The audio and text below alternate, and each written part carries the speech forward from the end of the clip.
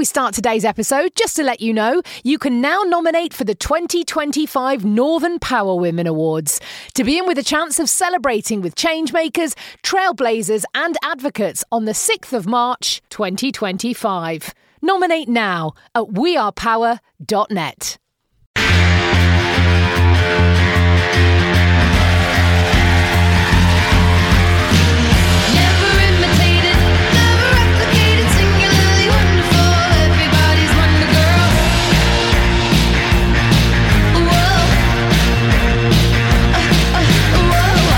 Northern Power Women Podcast.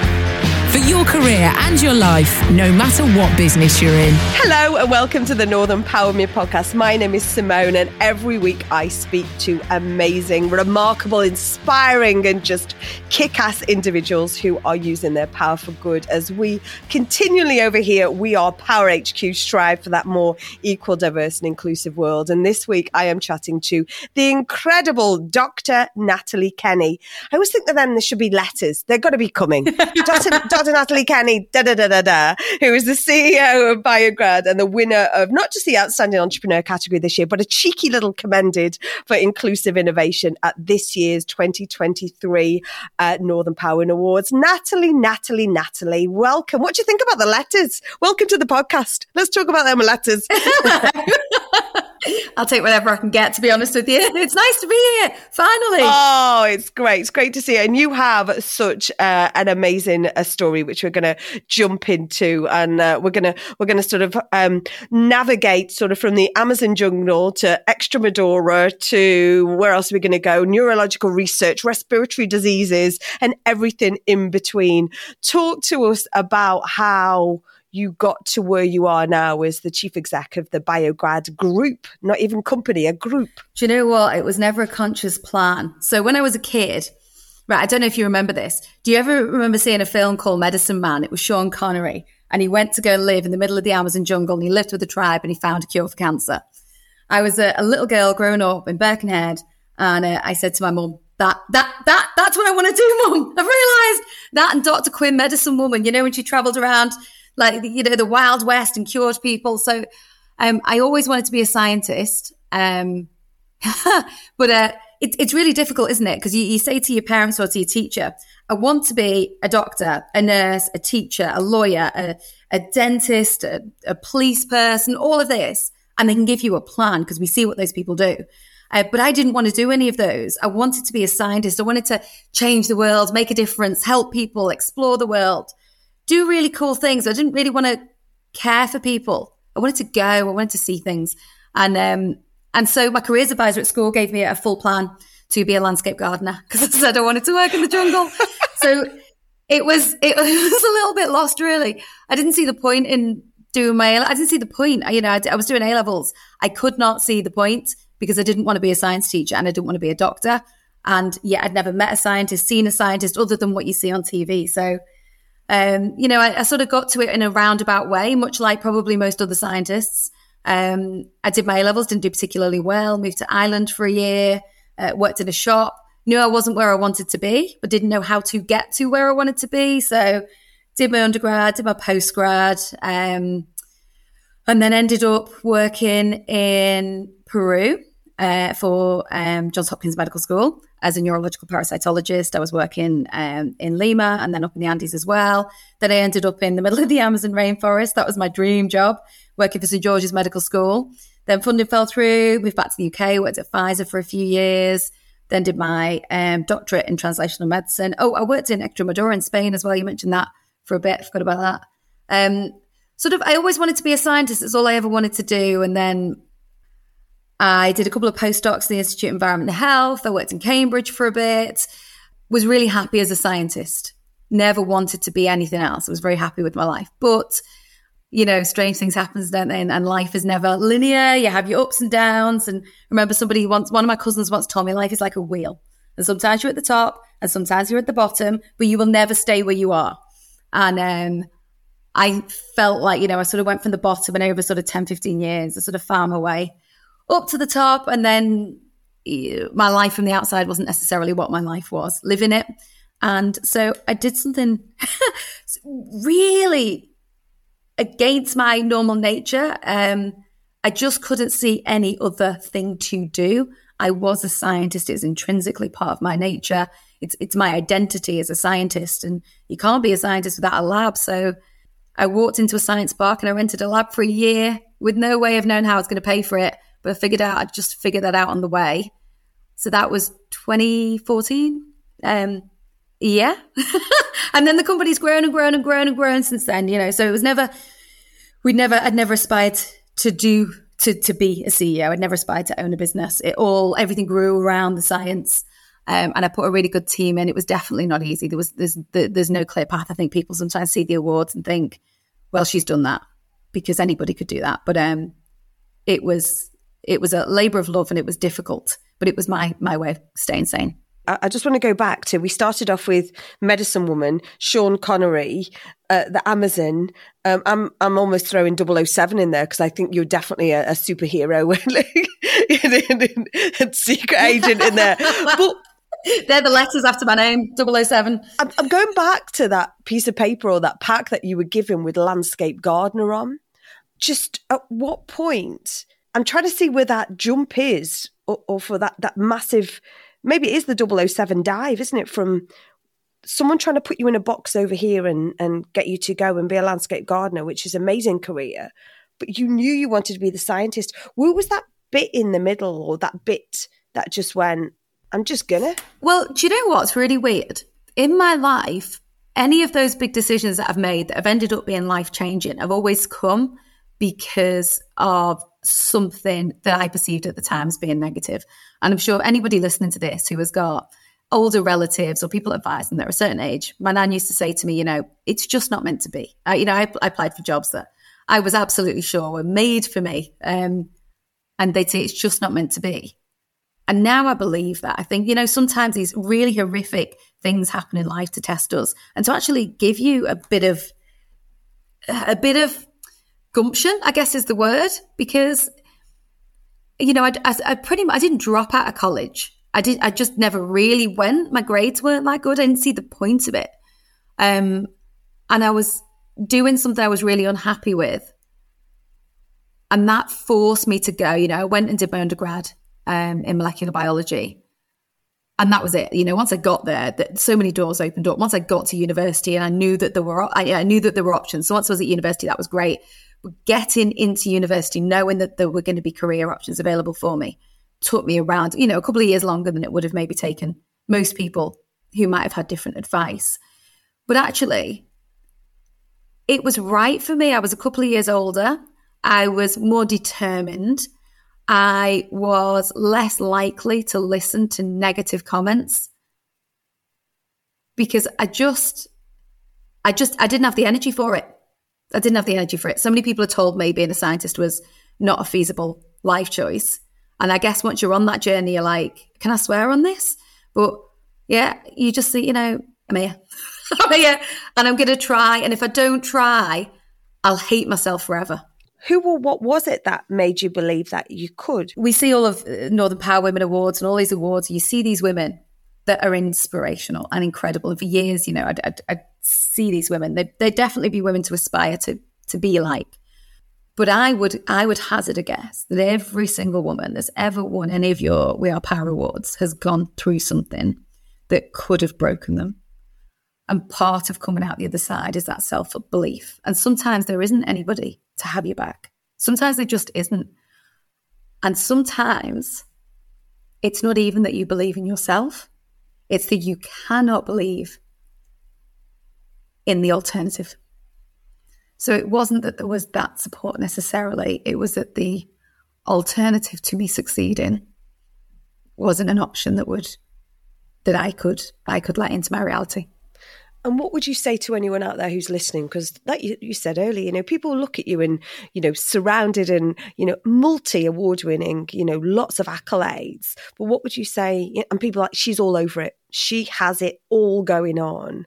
You just highlighted that sometimes you just have to scratch a little bit and you see that actually we don't. What would you say to that, you know, that individual or those individuals out there listening today to motivate them to know that actually they can get through this, they can have that belief? That's a really good question. I guess nobody has it all going on. I think this toxic positivity, this social media, this concept that that women have it all. You can have it all, but you can't do it all. And I feel like, I'm saying here, there was some hardship, but I certainly don't think that, if you scratch onto the surface, that I don't have. I feel like I have it all, but I don't do it all. And that is probably my biggest shift in mentality from probably the last 7 or 8 years. I outsource a lot. I get people in, and I've heard this on podcasts before from other people that say, when you're starting up a business, employ experts. And I used to think, how the hell am I going to afford to employ experts? I haven't got any money. But actually, it is one thing that every time we've made a profit, the profit's gone back into employing people to make my life easier. So yeah, I do. I have a really nice work-life balance. To say it's easy would be untrue, but if it was easy, it would be boring, and I couldn't do that. I couldn't do something that's repetitive. I'm not built to do the job where I get up at 9. I'm in work 9 till 5, 48 weeks a year, and I have a few weeks holiday. I could not live like that. I've never lived like that. I'm an all or nothing person. I go until I burn out, and then I have some time off, and then I go 100% again. That is my personality, and that suits me really well. And I think it's quite common amongst entrepreneurs. I think you hyper-focus on things, you get excited about things, and you push past that tiredness, any of that sort of normal physiological things of that would normally stop you. You sort of go through it, and I guess that's what allows you to achieve amazing things. And I certainly think that's common amongst scientists, and it's certainly common amongst entrepreneurs. So it's just listening to yourself, isn't it? Listening to your body, listening to your capabilities, and knowing that you can only go full pelt for a certain amount of time. But nobody wants to have it all. I think you'd be desperately miserable if you had it all. What else would there be to get? But I certainly feel happy and fulfilled for sure, but not because life's easy. And we always talk about things, those slogans on those tote bags or those T-shirts, and it's that whole. It's okay to have it all, but you don't have to do it all. You can and I think that's a big difference. And we talked just before we pressed record on today's pod about something that you're intentionally doing. You spent the pandemic just being totally accessible 24/7 and just driving forward at 4,000 million miles an hour. And you're actually now going to actually do a bit more of that intentional kind of time out, aren't you? Was that a big decision, or was that easy for you to go, no, I'm just going to do this? No, it was dead easy. So pre-pandemic, I was really good with my time scale. So obviously single parent, child at nursery and in school. So there were very clear hours as to when I worked. So I would usually work from 4 till 7 a.m. I'd get up at 4, I'd plan my day. By 7 a.m, I could have responded to all my emails from the day before, message my assistant or the people in the office that everything's sorted for when I get in at 10. And that would give me 7 till 8 to get my son up, get into school, get to the office for 10. I would be in there 10 till 2, and it'd be meeting. I'd do phone calls in the car on the way to work, 9 till 10, phone calls in the car from 2 till 3 for when I got to school. And then I would switch my phone off from 3 till 8. And that would be my time with my son. It was very, very clear cut. During COVID, the company just grew exponentially, and the stakes were higher for people's lives, for the diagnostic services that we did, and moving into more work that we're doing around stem cells, regenerative medicine, some neuroscience work. It has been 24/7. It's been more critical. So generally, we had a rule that my phone would be off between midnight and 4 a.m. So that I could sleep those 4 hours. But you can't keep doing that forever. So that's been for a few years. So it's, for me, I'm taking 6 weeks just to get back into the habit of being healthy, and to have that work-life balance. It just wasn't possible during COVID. So for me, 6 weeks, which will allow me to take my son to school, go to the gym, have a coffee with friends, just reset, and then get back to work and have the ability to be a bit more balanced, because I think that's really important. And how do you stop getting ahead of that? How do you stop planning for 6 weeks ahead? Or are you already there? Do you already know what you're going to come back to with that, the bag of great new ideas to change the world and support next gen talent? Because that's something you're massively passionate about. Yeah. Well, to be honest with you, I'm sat on my other screen at the moment. I've got my R&D plan for the year, which we're just sort of calculating at the moment. So obviously we're a science research company, and we have, in one of our companies, we have 6 R&D projects on at the minute, and the other one we have 4. So we have some amazing scientists. I employ people with more experience and skills than I've got. We've got some really exciting things on. So people are perfectly capable of running their own departments and groups. Really, all I am at the moment is I coordinate to make sure that the different groups are aligned. But to be honest, we have a great management team that do that. And I go out and speak to people about what we do. But again, we have some really great departments that do that. So I guess at the moment, I am more of a hindrance to my company than anything else. Oh, so everyone's getting a holiday, right? Or but everyone's just going to be in anticipation of that. Right, I've got a pad here, or I've got a file open. I'm ready to share. Do you know what? I went to a talk and somebody said the worst thing ever. Everybody knows that when an entrepreneur goes on holiday for 2 weeks, the list they come back with is awful. But to be honest, our projects are big. I mean, they're really, really big, organized projects. So the dendritic cell manufacturing that we're setting up, the CAR T cell therapy work that we've got ongoing, and the Parkinson's research that we have, they're really well organized. So there's less chance now, given that the company's so much bigger, there's less chance of me just rocking up and go, by the way, although saying that, that's probably how all 6 of these projects started. So I don't know, wait till January. We'll see. We will see. And I'm just talking about, you have, we've recognized the fact that you have achieved so much and you have been recognized with so many awards. But obviously the Northern Power Women Awards, that Sunday Entrepreneur Inclusive Innovation, was the highlight exemplar. But seriously, what do awards mean to you? I want to go back to that point of seeing other women win these awards. And I don't know, Simone, I don't know if you've experienced this as well. So as girls, we're often told to be polite, to stay quiet, to be calm, to stay within our box. And I think now we're a generation of women that are really angry and frustrated, and we're hitting menopause and we're just even more sort of angry. And so we're saying more about inequality. We're talking about it more. We're shouting about it more. We're helping each other more. And it's great. I see other women winning these awards. I think, look at them. They're a beacon of hope for us. That's what we can achieve. But I wonder sometimes if I spoke to other women and said, do you ever feel exhausted for the amount of fighting that you have to do to achieve something that other people can achieve without fighting? Do you ever have self-doubt because you feel like you're the only person doing it? And do you ever feel like by shouting about inequality that maybe people perceive you as a victim? And none of us, I don't think, perceive ourselves as a victim. And so I guess for me, what this award really did was show me, I guess, or make me feel, whether it would smell like this, it made me feel like I wasn't alone, that other women agreed with me, and that there was some sort of support there, because not everybody's voice gets heard. And I've been lucky over the last few years that some of the things that I've talked about have been picked up and have been shared.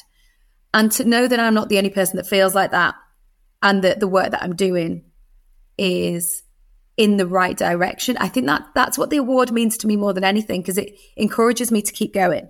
And I think if I hadn't won the awards, and this sounds awful, that self-doubt is always there, isn't it? And you think, am I doing the right thing? Am I too loud? Am I too obnoxious? Am I irritating too many people? Am I too much of a disruptor? And these awards, I guess, give a barometer for general society to show that actually, no, there's a lot of support for disruption when we're talking about equality. And absolutely not every Northern Power Women comes in one size, shape, voice, background. That for me is always a thing. And you talk about platform and using that voice for good. That's what it's about, that disrupting, then that using that power for good and having your voice heard and really accelerating that. Dr. Natalie, medicine woman, superhero, agent of change, disruptor, entrepreneur, defender of the good, and about to be, I'd like to say a lady in leisure, but I'm literally kidding myself and laughing inside when I say that outside. But actually, you're going to come back with salsa skills because, you know, that's one of your things that we talked about before. You're going to do a few little salsa moves and we will see that on stage at Strictly Come Northern Power Women maybe next year.